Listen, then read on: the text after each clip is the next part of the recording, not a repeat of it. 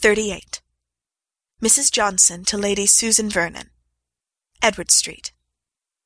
I am grieved, though I cannot be astonished at your rupture with Mr. de Courcy. He has just informed Mr. Johnson of it by letter. He leaves London, he says, to-day. Be assured that I partake in all your feelings, and do not be angry if I say that our intercourse, even by letter, must soon be given up. It makes me miserable, but Mr. Johnson vows that if I persist in the connection, he will settle in the country for the rest of his life. You know it is impossible to submit to such an extremity while any other alternative remains. You have heard, of course, that the Mannerings are to part, and I am afraid Mrs. M. will come home to us again. But she is still so fond of her husband, and frets so much about him, that perhaps she may not live long.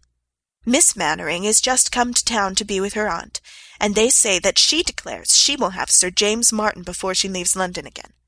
If I were you, I would certainly get him myself. I had almost forgot to give you my opinion of Mr. de Courcy. I am really delighted with him. He is full as handsome, I think, as Mannering, and with such an open, good-humoured countenance that one cannot help loving him at first sight. Mr. Johnson and he are the greatest friends in the world. Adieu, my dear Susan. I wish matters did not go so perversely. That unlucky visit to Langford.